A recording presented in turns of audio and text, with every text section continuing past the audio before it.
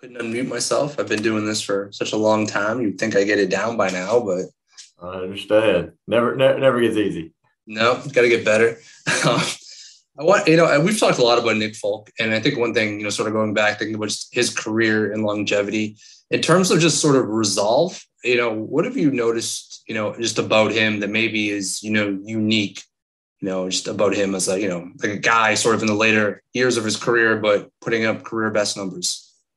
Yeah, I think that goes back to just, every day with him showing up. Nick shows up, and it's the consistency that allows him to, to do it at a high level. And there's never like a high or a low with him, and that allows the stability. He's always doing the same things. He's coming in with the same approach, which allows him, like you said, to have the resolve of, every day, and continue to push through. And he's done a great job for us, and he continues to do a great job for us. And I think that goes back to just him having a plan and sticking to his plan.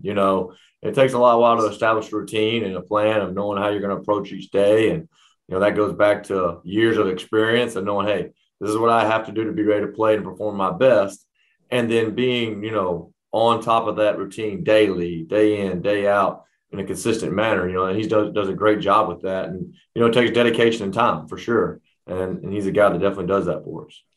I always find it interesting. I feel like there are so many kids out there who play soccer, and I feel like you should be able to find kickers everywhere. But you look in college and even in the NFL, I feel like the consistency isn't ever like really there. Teams are always looking for kickers. In college, you see like some of the best teams in the nation always looking for kickers. I guess this is sort of a general question, and you can't speak for every kicker, in the nation. What do you think separates someone from like Nick Folk or these really good kickers who are so good compared to just, I guess, the issues that we sort of see in the sport, if that makes sense?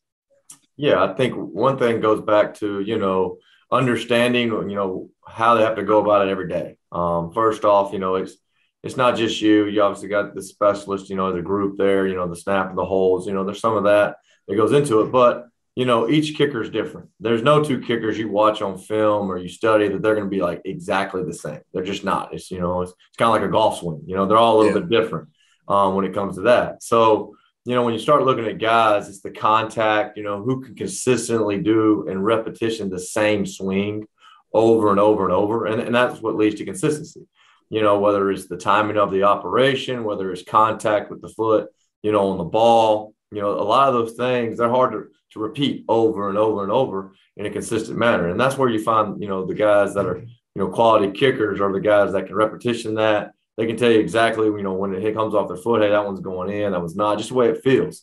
And, that takes a lot of time and preparation for guys. So as guys are younger and they're training and they're getting ready for it and they're trying to become kickers and everything, they got to establish that consistency, and it's not if you can hit a 60-yard ball, a 70-yard ball, that's great. That means you have a great leg swing. But how many kicks are over 60 yards? That doesn't really matter. It's more about the consistency of contact and having the same finish, the same swing. That way you can replicate that. If you're always trying to make the adjustments every single time, like, oh, that one didn't come up perfect. Well, they're not all going to be perfect. A lot of times you got to make your misses, meaning it may not hit it perfect, but I know I've hit it consistently enough where the ball's still going to go where I want it to go. So you have 2 games left in the regular season. Is there a certain area, just overall, your special teams units you want to see an improvement on? Or so, what's the goal here as you sort of finish out this stretch? Yeah, I think the biggest goal for us is just, continue to improve on the techniques and fundamentals and, making sure we can handle, all of our adjustments, and making sure we're playing fast and competing at a high level, playing with a lot of effort and urgency and going out there. And it's a one-play series, for us. We go out there and when we go on the field, whether it's a kickoff return, field goal, whatever it is, we win that play, and that's how we have to approach it. Every play, every rep at practice, it's one play.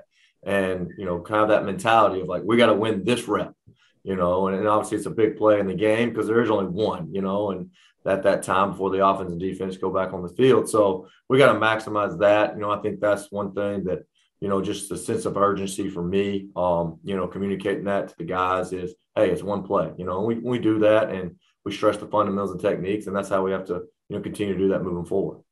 The final one for me, Matthew Slater, what's there really left to say about him? And another Pro Bowl, just a great leader. Is he, I don't know, who knows? Maybe this is the end of his career. Maybe he comes back next year, but just how grateful have you been just to be able to coach someone like him or to coach him?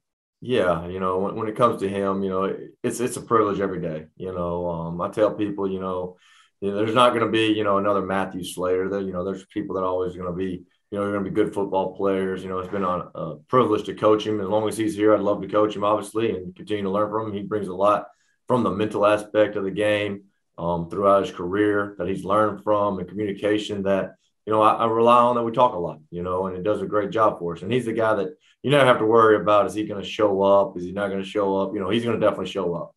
And, whether it's at practice, doing the extra things, making sure he's at his top, performance, and, you don't have to go and, what's he doing, or check on it. He's getting work done. And that just speaks not only volumes of, type of football player, but his character as a whole, as a human being, as a person.